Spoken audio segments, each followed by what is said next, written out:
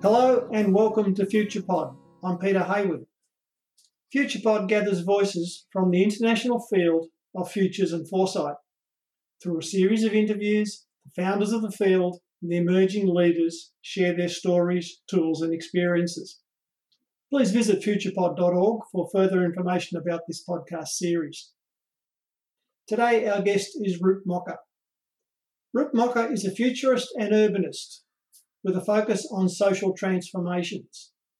He has over 20 years of international experience as a strategic level advisor working with central and regional governments, cities, corporations, startups, NGOs and festivals. 10 years ago, along with Aleksi Nuvonen, he established Demos Helsinki as an independent think tank. Before that, Roop worked as a design researcher, technology analyst, publisher, journalist, DJ and promoter. He has studied social sciences and humanities at the London School of Economics and at the universities of Helsinki, Leicester and Bristol. In his spare time, Roop rests, dances and follows his intuition.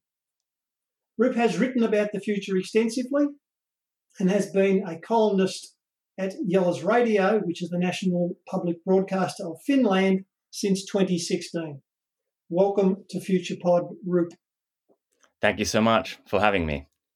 So, Roop, question one, what is the Roop Mokka story? How did you become a member of the Future and Foresight community? I guess, reflecting from that particular point of view, the future and foresight of future thinking, the big kind of wake up for me was running into kind of punk and hardcore music and the community around that was very much kind of DIY and very much kind of anarchist in terms of its political thinking. So that was mind-blowing for me because it was like something totally different. I came from a very simple or typical Finnish middle class background. So the idea that, there would be no rules and there would be no property and yet people would be kind of equal and contributing to each other's lives was something like, okay, that sounds very different to what I'm used to. And I guess that was the kind of ignition that started the possibility in thinking that, things could be very much different, which, I think is the kind of, the first kind of qualification to become a futurist thinker, futurist, or member of foresight community. You have to be able to kind of realize that, how things are isn't necessarily how things could or should be in the future. Yeah. So that was the kind of first thing there. Then I got very interested in subcultures in general, and started studying sociology and subcultures. And then this is mid-90s. And then what was happening at that time was that early internet was very kind of entangled to subcultures and how they were forming. So there I got into technology. I was lucky enough, a friend of mine invited me to become a research assistant first and then a researcher at the University of Arts and Design, what's now Aalto, in their media lab in Futures Media Home research group. And what we did there was like the future of audio, because everything in the internet was kind of visual or textual. So we wanted to think that, okay, so what is the kind of future of auditive communications? And here is where I first got into some methodologies, such as kind of design fiction and writing that type of scenario. So that was my first touch into some kind of methodologies. After that, I became a quite serious kind of futures forecaster. I moved to London City to work for one of the kind of analyst companies, and we kind of forecasted different markets from kind of machine-to-machine communications to what was called wireless internet or mobile games and these types of things. So this is around 2000s when there was the massive telecoms boom around the world. So that was my contribution to it. And soon there I understood that all these growth curves looked very similar. There was like an always the S curve. So I started thinking that the S curve is probably something that doesn't exist in the world, in the material world or technological world, but rather is something that exists in our way to understand the future. Yeah. And then I understood that, okay, you can't have all these S curves at the same time. There has to be kind of discontinuity. Some of them are kind of fighting against each other.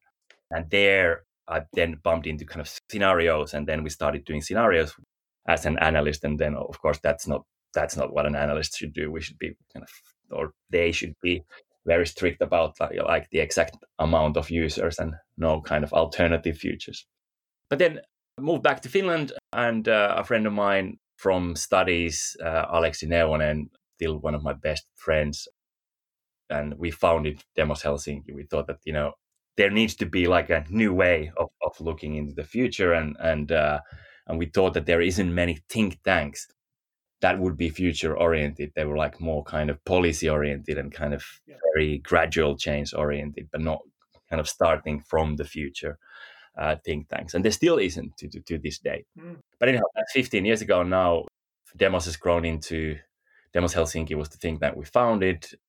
We're now some 50 people and kind of worldwide operations in that sense that last year I think we had projects in 35 different countries. Wow. We have only offices in Paris and Helsinki. We have some 50 people working with us, but yeah, it's a quite of an international operation, which I'm happy about now. Who chose the name? It was actually, there was a think tank in UK, there still is, called Demos or Demos UK. And we were quite inspired by some of their reports, because they had a quality. This is kind of around 2000s, early 2000s. They had a quality. The Demos reports of talking about an idea in such a way that it was for a human being, not a professional. So it wasn't like a sectoral thinking, but rather it's kind of, okay, this is creative city, so it could have implications for anything. This is pro AMPS. It could have significance for everything, open source democracy, all these kind of wide and quite ambitious idea-led reports that they put out. So we called them and said that let's do a project together. And the name kind of stuck, even though we once did a project with Demos UK, but then Demos Helsinki, the name stuck. And, it's people, Demos is people. So it's a kind of good name in that sense, because it puts certain norms, like, having people at the core of your thinking rather than structures. Yes. It's a curious notion, and I'm saying curious, it probably isn't, but I'm going to say it's curious, where you've got 50 or so people working for a futures think tank. And I just know that if you get 50 people who think about the future, they're not going to think about the future in a similar way at all. How does that play out in an organisation? How does the contest of ideas play out? I guess there's like two levels to that. One is kind of project to project level. Yeah. And then it's there, it's a team forms and kind of an intellectual core, and they'll make what they'll make out of the project. And that's, I guess, how it is in each, kind of foresight project. It's a kind of congregation of certain kinds of minds and bodies that then comes after it. But then what's more interesting is perhaps, the kind of Demos Helsinki level, the whole organization, that 50 people level. So all those people are members of an association that owns the companies in which they operate. So, everyone's a partner. And we have no ownership. That means that, we govern our own work. So everyone governs the organization to an equal degree, independent of when they started working at Demos. So I have as much kind of formal power as someone who's just started working with us. So how we do it there is that we have this kind of impact hypothesis that we visit. And we have some people who are like, close to, I would say, almost close to kind of conspiratorial left. And then we have people who are close to kind of traditional conservatism, kind of ideological conservatism. And it's very nice to have these people kind of discussing, what should our organization's view of the future be.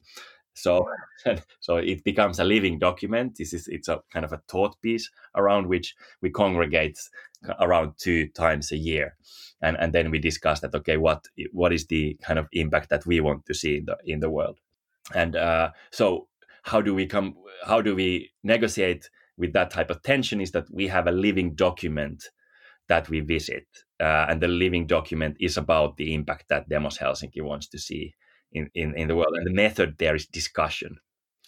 And I have to say, it was very much easier when we could meet, and the 50 people could be in the same office. And now that it's done online, it's very, very difficult to have that type of conversations, for sure.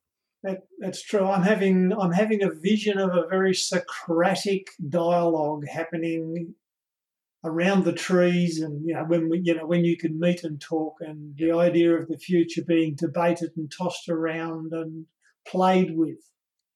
Yep. Yeah, exactly. And then it's good because it's not an echo chamber, because the echo chambers suggest that you have people who seem to be agreeing on everything, is that you don't really get behind the word. So what do you mean by sustainable development, for example? So what is a just transition? So what kind of things are kind of behind these? And when you have people from wildly different, let's say, political or ideological backgrounds, even though that's something it's not something we look for, it's something that we're kind of proud to have. You get kind of, in a good way, intense discussions. Do you find people, or do people find you? We have a very good internship program. So on some level, we get, like, I've always joke with my co-founder Alexi that we would never get in as interns to Demos Helsinki. so it's so there's some, it has become a very kind of wanted place to be. I guess it's a bit different intern work than you get in most. It's also that we take from all the fields, basically. Yeah. So that has become a very good kind of source of expertise. But then at the same time, we're really struggling with kind of people who would have more experience. As you may know, kind of, it's not, you don't have people who have got a lot of expertise in running foresight future studies programs. So it's not like, I don't know, programming or or something which is taught in all the universities around the world. Yeah, well, I mean, you're getting people, I would imagine you're getting people who are early in careers. Yep. And to some extent, you would be a young organisation which would have advantages and challenges. Absolutely. I think for most of the 50 people, this would be the first or the second place where they work permanently.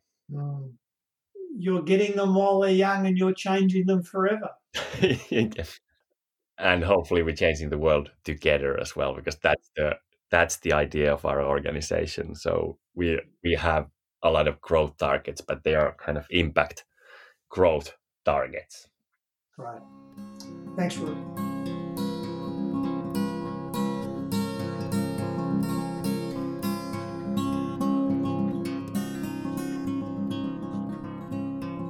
So question 2, the one where I encourage the guest to talk about a method, a framework, or an approach that they believe is central to their personal practice. So what do you want to talk to the listeners about?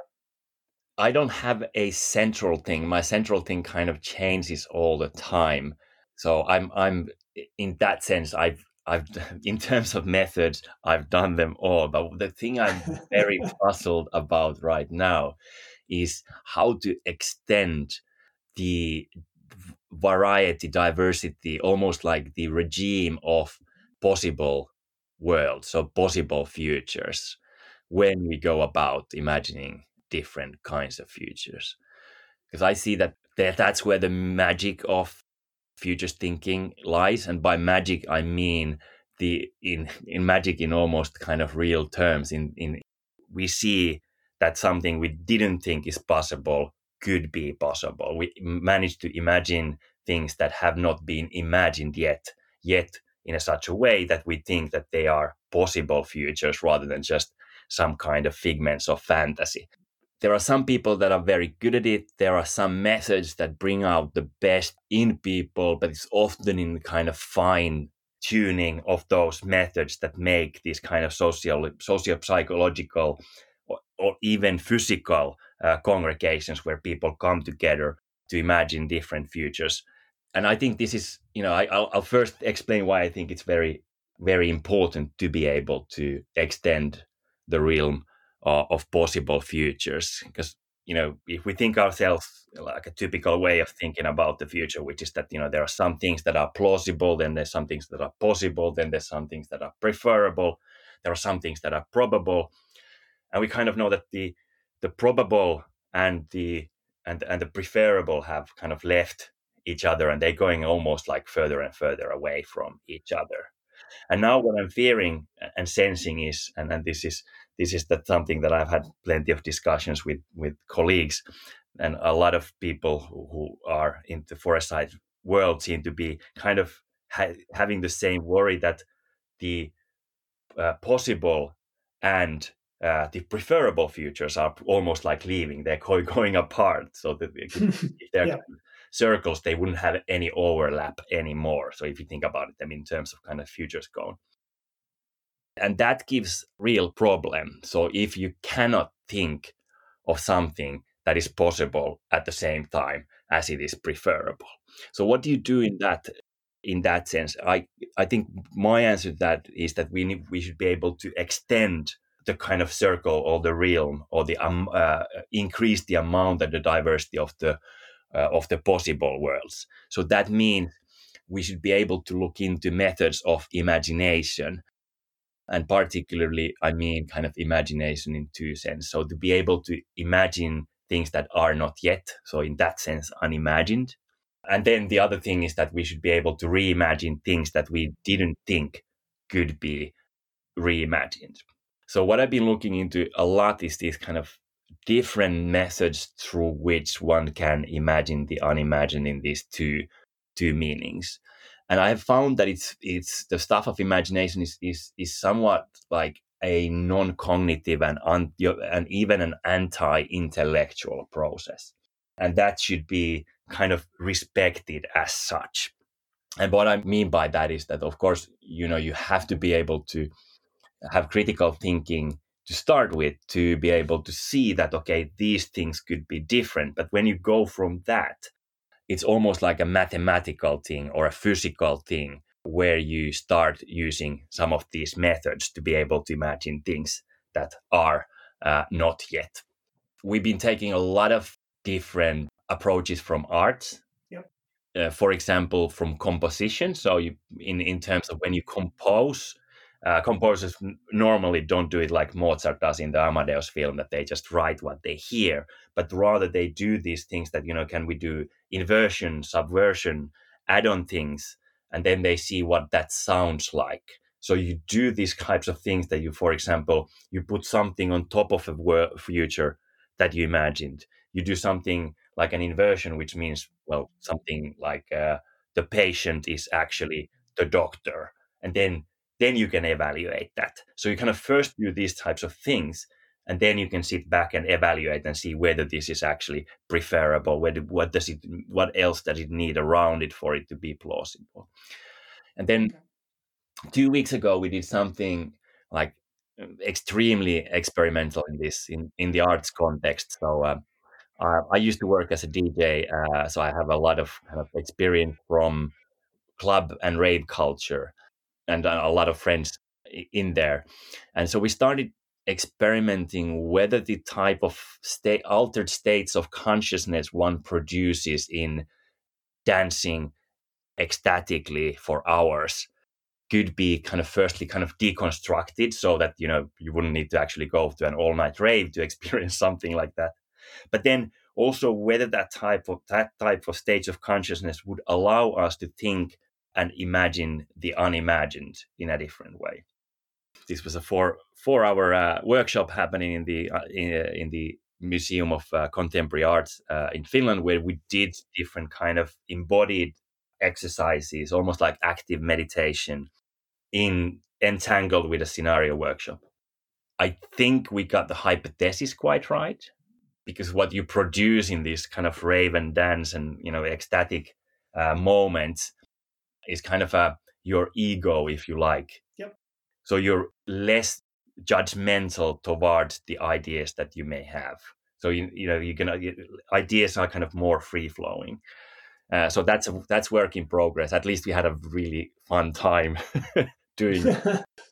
And it's something that we're researching, that how we can take that to away from the arts context.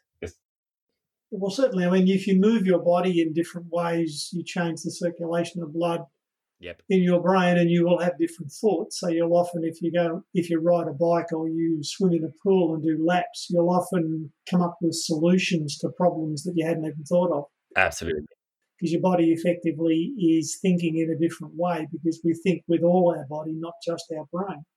Yep, absolutely. And if you make that exercise into something a bit more systemic or systematic, you can kind of transcend your everyday thoughts. There's less like, kind of physical methods through which you can get away from these kind of prevailing ways of thinking about something. Kind of you almost kind of surrender to the rhythm of doing something.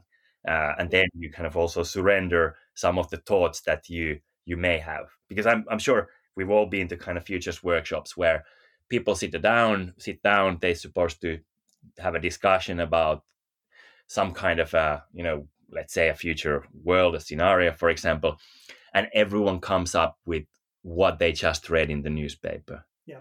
It's either kind of authoritarian leaders that are going to take over, pandemics are going to have, take over, the newest technology, ledger technology, Bitcoin, whatever happens to be like the latest thing they particularly have followed and thought. And then that kind of overwhelms everything. And people are kind of, a lot, in many cases, incapable of leaving that one idea, if you understand. Yeah. I mean, it's interesting what you are saying this, and it caused me to think that if we think of Jim Data's work on scenario archetypes and how Jim, from 30 years of studying images of the future from all around the world, found that they sit within 4 prevailing archetypes. Yep. And if you think of futures workshops as being roughly the same workshop that's been run for the last 30 years, then maybe it's not surprising that workshops all around the world have produced the same 4 archetypes. Yeah, absolutely. And then, and we could already see that, that type of thing when we then had kind of, it was a very typical scenario exercise that we ran. It was, for due of this experiment, we wanted to keep everything really simple so we could learn what works and what doesn't and how it may work if it works. And so we had the scenario axis in the floor of a quite huge space. In a room that we had been dancing, it was a huge space because we needed to be able to dance during COVID times, So, yes. But that gave us also a wonderful way to kind of physically visit another world, another future. So let's go into that different part. So different people went there, and then they could kind of feel as they went from one end of the axis to other end axis. They could do and talk about that in pairs or in groups. And that already was something that should and could be implemented, I think, everywhere where one does kind of futures work, through which you can kind of actually walk from one possible future to another possible future. Are you going to continue with that kind of inquiry to see where it goes? Yeah. I mean that's called Body Talk. I do it with 2 dancers. That's an arts, or kind of an independent arts thing. So we're going to develop that. But then the whole kind of Untitled initiative that we launched, it's a festival where arts is at the center of it. And art and experiments and reimagination and imagination are at the center of it. So that's a kind of a larger scale way of thinking that what if arts could provide us with a new way of looking at the world, especially help us imagine the unimagined yet the possible future. Yeah, again, I'm hearing the Centre for Post-Normal Policy in London with Zia Sada. Zia talks about the not now and the not yet. We are between worlds, so to speak. Yeah, and that's definitely a sentiment that comes up a lot. And it was the when we launched Untitled, the festival that we or the 10-year process that we started this year. It wasn't that much mainstream. There was like the one Gramsci quote that was doing rounds, which is that the old world is dying, but the new one can't be born yet. But then COVID came, and everyone seemed to agree that okay, this is a portal. We're going somewhere. There's no return to normal. We don't want to return to normal. It became a mainstream idea that now we are in between of the worlds, and I think what we are now on is kind of I've been trying to find the right metaphor here a lot, but I don't think it's a portal as such, because portal doesn't change you. We are in something which is more of a kind of a trip or a journey on which we all go, and it changes us when we enter the new world or new state of normality, I guess, or even kind of new state of post-normality. Given, as you told the story, that it was punk music and the anarchy of punk music that suggested to you that it was possible to effectively move outside of history and the present and create something radically different. Yep. And maybe we're at one of those musical genre changes, and we're moving from classical to Baroque or Baroque to punk. That's a very good metaphor. And what's striking, of course, is that these moves are quite slow. When history takes like big changes, it's not like it happens overnight. Some things with COVID happened overnight, but then what it essentially just did, in my opinion, was that it amplified what already is there. Yeah. So COVID was like they have been kind of nothing but a catalyst, then or like 99% catalyst and 99% kind of accelerator of what is already there. So I would kind of hasten to put too much meaning on a virus, but to say that kind of the virus is what helps us to change the genre here, or kind of forces us to change the genre, because all the I guess all the structures of the old genre become so visible and somewhat kind of ugly. We see that, okay, maybe that's not the world we really want here, and we should be imagining and kind of experimenting with something totally different. Or maybe the virus has given us permission. Maybe, yeah. Thanks, Ruth.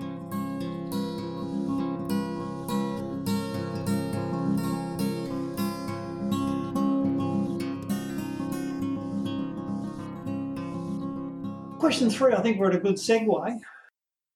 The futures that are emerging around Roop. How do you make sense of the emerging futures around you, and also what's got your attention, what's got you excited, and possibly what's got you scared?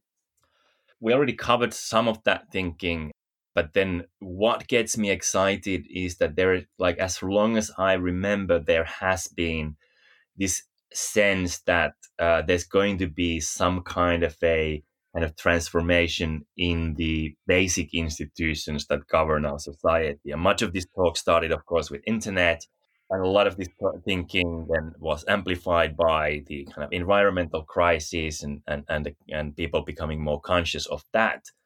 But what it seems now like that it's a mainstream idea that the basic institutions of the society, be they economic institutions, political institutions, are going to be very different in the next 10 years or so. So it's kind of like now is the transformation, that it is not something of something that you just read in academic articles or foresight papers. It's not a theoretical thing, but it's something you can actually feel, touch, you can discuss and start experimenting around it.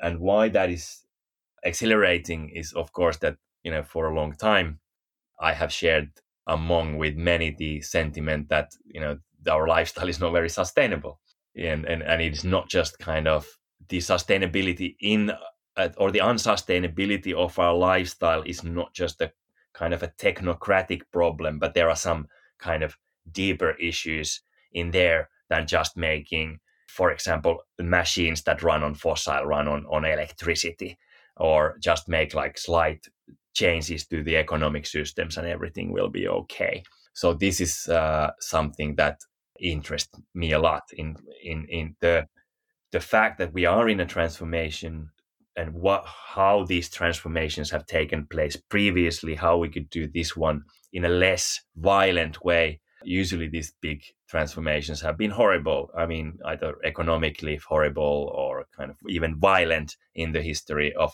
humankind. For example, the Industrial Revolution was horrible for the livelihoods of the people.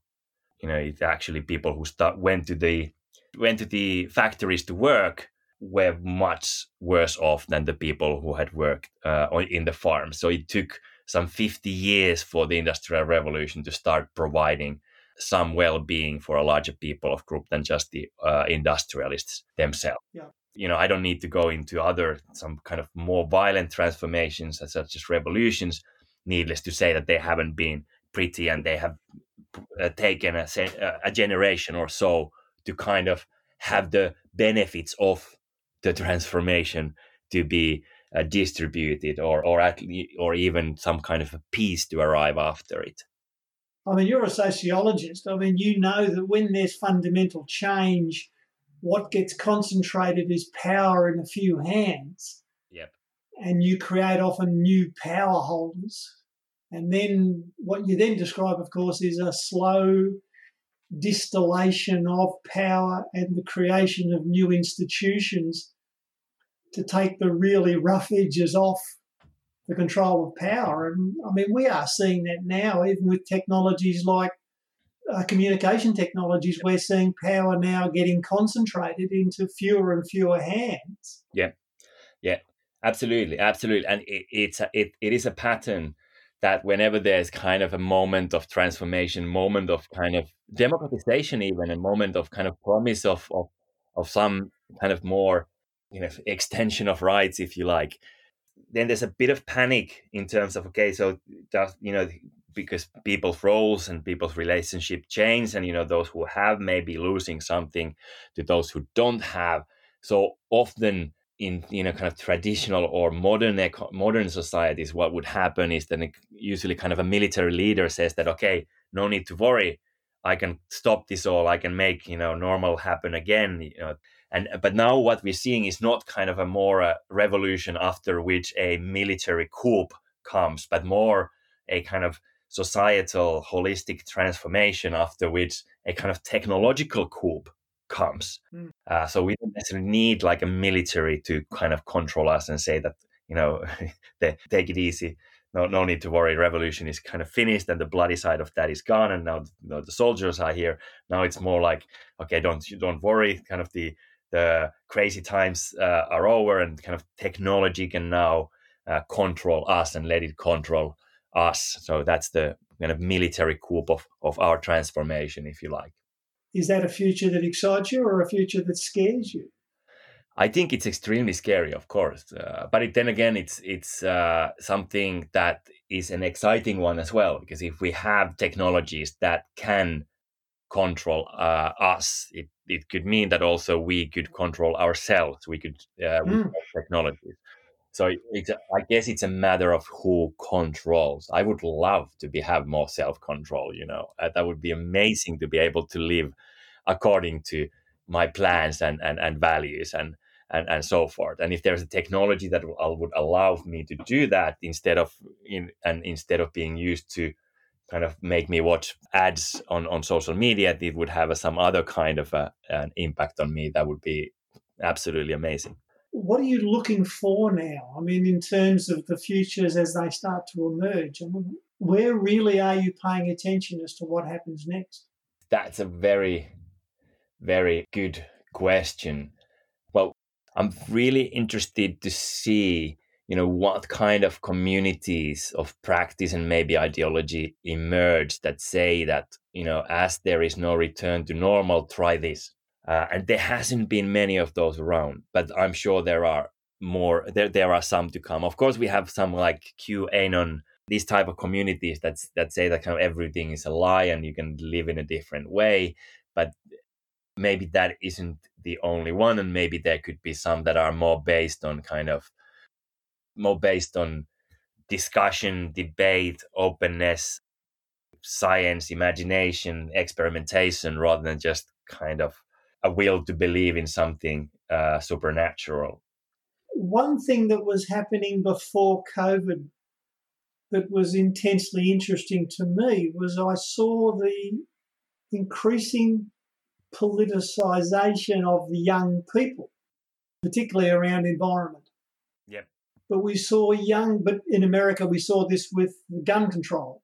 We saw young people, certainly 14, 15, 16, taking it up to their powers that be, saying, you need to do something. Yeah.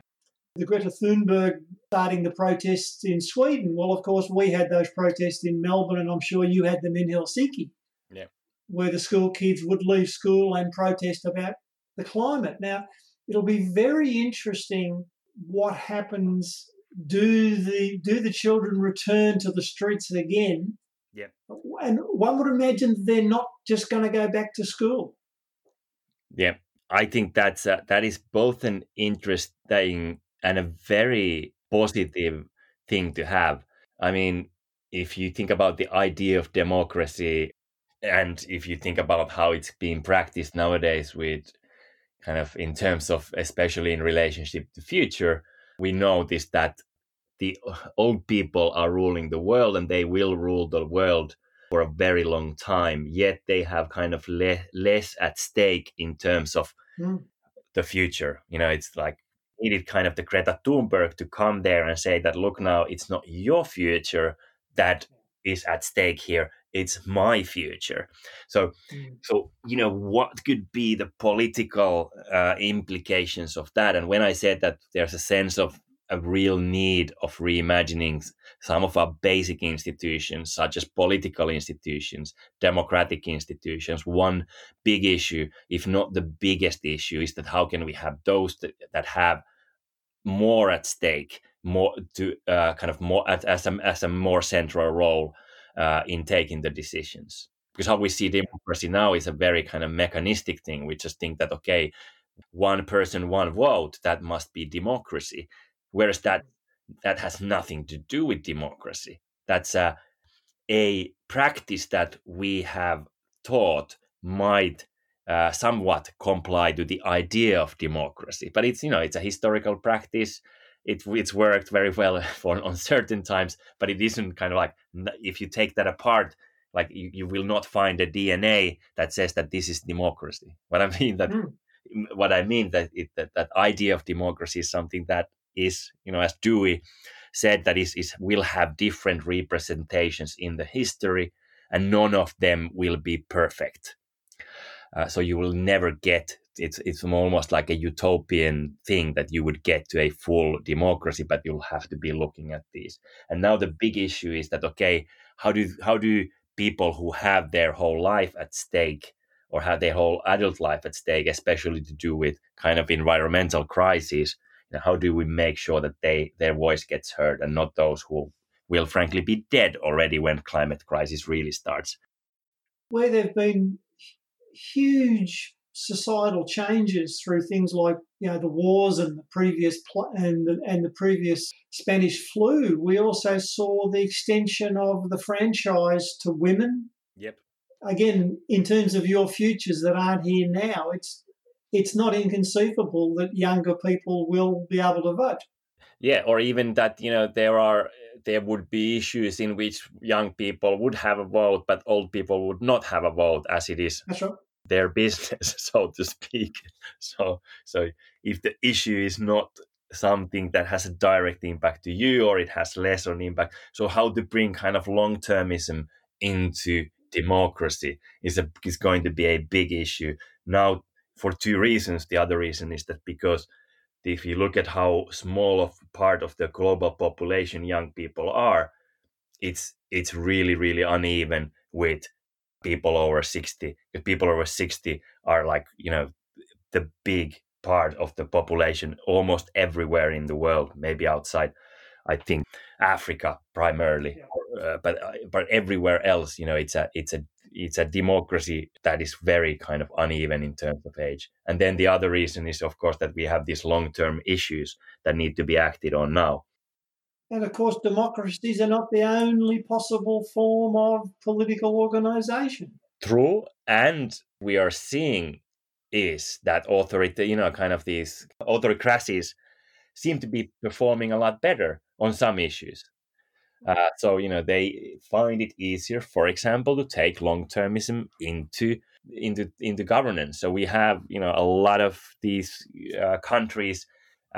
Singapore, for example, is one of the leader in taking foresight and future thinking, long-termism into government. So some of the Arab states are doing that in the Persian Gulf, etc., etc. It's a lot easier to take future into account if you don't have to listen to everyone. True. Thanks, Ruth.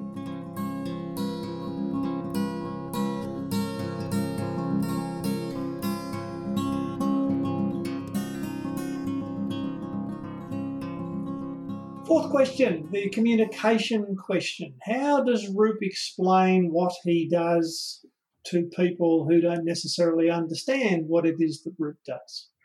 Yeah. Well, I usually explain what I'm doing through trying to explain the idea of many possible futures, or kind of that there isn't a future, but there are futures. Yep. And then I explain that this is something I do, and we who think about the future or think that we're part of the Foresight community also have an ethical stand toward the future, which means that we think that it's kind of wrong simply to guess what is the probable future. So we are not here to just kind of make bets, sit back and wait. We think that that's kind of deeply unethical, but we are here to change, to understand, to imagine, and to change the future. From that, I usually try and go into experiments. So saying that, so what these two things then imply, the idea that there's many futures, the idea that we shouldn't just be betting on the right future, that goes into that, okay, as we don't know, we have to find out by experimenting. So what our organization, Demos Helsinki, essentially does is three things. We do research, so we produce knowledge. We do experiments, which is that we produce knowledge and experience in that way.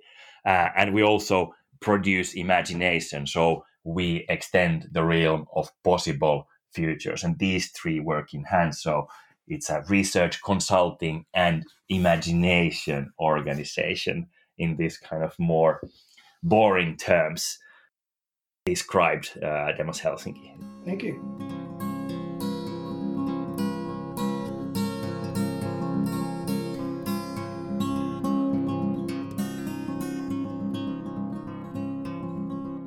So, last question. Do you want to tell the listeners about Untitled? Yeah. So Untitled is a 10-year process of refusing to go back to normal, imagining the unimagined, and experimenting together. So a couple of years ago, we at Demos Helsinki got together and kind of had an existential crisis because we had like incredible growth. So all our numbers were through the roof, over the targets. We had the way we calculated impact, it had gone manifold in a couple of years. And at the same time, like we knew that the world was not going to a better direction. This was the emergence of climate crisis. This was when we started having more of the authoritarian leaders. This is when things started looking really bad. So we understood that we need to kind of step out from project work and start doing something kind of radically different. And that radically different is that we have now compiled some 20 organizations that are activist organizations that have special relationship to future in that sense that they see that future is of their making. They refuse to go back to normal, and they want to kind of imagine an experiment with the unimagined and unexperimented yet with. So it started this year. It centers around a festival where imagination and arts are at the center. This is quite a year to start an international festival. Not very foresightful. No. But like, yeah, we launched 3 weeks before the pandemic was announced, and it's been a hell of a ride. So many redesigns that one wouldn't believe that at some point I was just like, okay, whatever, let's redesign again. But what we were really kind of, one could say, lucky with is that this idea that we don't want to go back to normal, that there is some transformation at hand, that we are going to the unimagined, became commonplace. We thought that this is going to be a mission. We're going to have to, we're going to be able to spell the world that there is a transformation going on. And now there's like no need for that. It's kind of, your Financial Times writes about it and so forth. It couldn't be more of a mainstream idea that there is no going back to. The first year is like the first festival is now finally gone or behind us. We had it around a month ago. We had some 400 people online, some 60 different sessions. So we had conversations, we had experiment planning workshops, and then we have art and imagination sessions. And it's kind of all invitation. Only the founding organizations can invite people. And the conversations are like, they were like real conversations, so not panels. They were not public or anything like that. Experimentation workshop, we had around 10 different experiments initiated in those, from different kind of accelerator program for entrepreneurs changing capitalism to kind of a new nation state kind of formation, or kind of a formation that could replace nation state. These kind of nodes one can join in different cities, to something as concrete as building a house, like a housing association that also gives you kind of access to nature, to sustainable lifestyles, as well as to income. We had a very diverse background of these founders, so from housing associations to venture capitalists to think tanks and universities. So it's a very nice and unlikely alliance setting up these experiments together. And next year we'll see whether we're going to have a face-to-face festival, probably only limited as such, but I'm sure at some point we'll get to kind of proper festival setting as well. But one way I think about it is a 10-year process. Another way I think about it is a kind of annual festival of imagination and experimentation. It's too early. And again, you've called it Untitled, so obviously you don't wish to name it something for the simple reason it hasn't got a name and shouldn't have a name, because it's only the first year. Yep. Are there some criteria or some sort of guiding ethical purpose to it? Yes. Other than just, we need to imagine something different? Yeah. Well, we started from a kind of just, joyful and sustainable transformation. That's a quite good starting point, in my opinion. Just means that we should be able to land into something that is more just than our current system. Sustainable there refers mostly to environmental sustainability, and joyful to the idea that this transformation and the route to there are essentially the same thing. So it isn't that we'll start when we get there. It isn't like Lenin famously didn't listen to music before the revolution was finished, and that this is something that we want to do something in a totally different way, kind of like anti-Lenin in that type of thing. And of course we understand what happened to the Russian Revolution, that it became a dictatorship, and maybe it became a dictatorship because it was done the wrong way. So it was done in such a way that Lenin thought that then they are going to disperse power when they'll finally get there, and then they're going to have arts and music incorporated when they'll finally get there. So this is what the joyful here refers to. But then this was just the kind of the starting point for it, and now we've managed to look at it in such a way that when we talk about transformation, we're not just looking at sectoral transformation. So not just kind of what happens after kind of crisis of democracy, or what happens after fourth industrial revolution, or what happens after post-capitalism, or which are essentially kind of names for sectoral transformations. Economy is going to change somewhat. Political system is going to change somewhat. Technological system is going to change somewhat. But we say that it's kind of that this is an ontological shift that we're talking about, as all of these transformations are happening at the same time. We argue that it only makes sense to look at these transformations of political, environmental, of economic as one, because then only do they become kind of understandable. Otherwise, we're going to make kind of fake predictions of what happens if we just look at one sector. And by ontological, it's a kind of a heavy word, but it just means that the whole understanding of what humans are will change. So that means that, for example, in the Industrial Revolution, the idea of a worker was introduced. Probably somewhere around 100 years ago, the idea of a child and childhood was introduced. So these type of changes through which people can understand their role and activities in the world in a different way are ontological changes. So the idea of what it is to be a human and be a kind of a good human is likely to change, and the change is likely to have already started. So this is what we mean by ontological. So it's not just a technocratic thing that is going on here. Yeah. So for people who aren't invited, and given that we're just at year one of a 10-year process, I mean, what are you thinking is the process of outreach from Untitled? We think that happens a lot through the experiments. So we want to start, we wanted to start really kind of small, because we think that it's possible to extend. So we wanted to have something that is as diverse in terms of geography and in other ways that it can extend to become something that has got global importance. However, we think that it's the experiments that make the future kind of livable, if you like, or sort of that you can live it and experience it.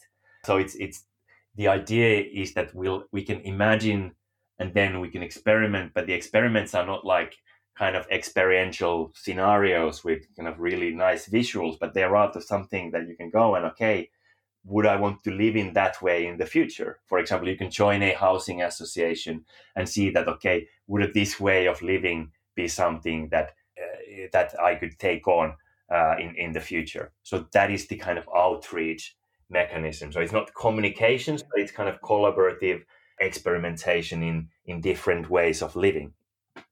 And I would imagine there'd be no reason why in later years, you couldn't make the experiments on how we propagate. Yep, precisely. Sounds fascinating. Sounds certainly one of the more interesting and certainly creative foresight projects. We certainly need lots of creative and imaginative foresight processes. So I wish you well in that. Thank you. Thank you so much. On behalf of the FuturePod community, I'd like to thank you for taking some time out to talk about yourself and your work. Thank you. It's been such an honor to be invited to this great podcast and to be included in the people who these questions are being asked from. And it's nice to now also listen to this and think that, we are all in kind of a dialogue with each other. It's the same set of questions to be asked. So thank you very much for having me.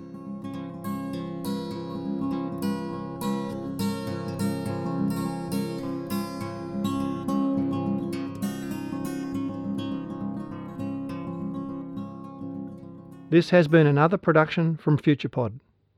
FuturePod is a not-for-profit venture. We exist through the generosity of our supporters. If you would like to support FuturePod, go to the Patreon link on our website. Thank you for listening, Remember to follow us on Instagram and Facebook. This is Peter Hayward saying goodbye for now.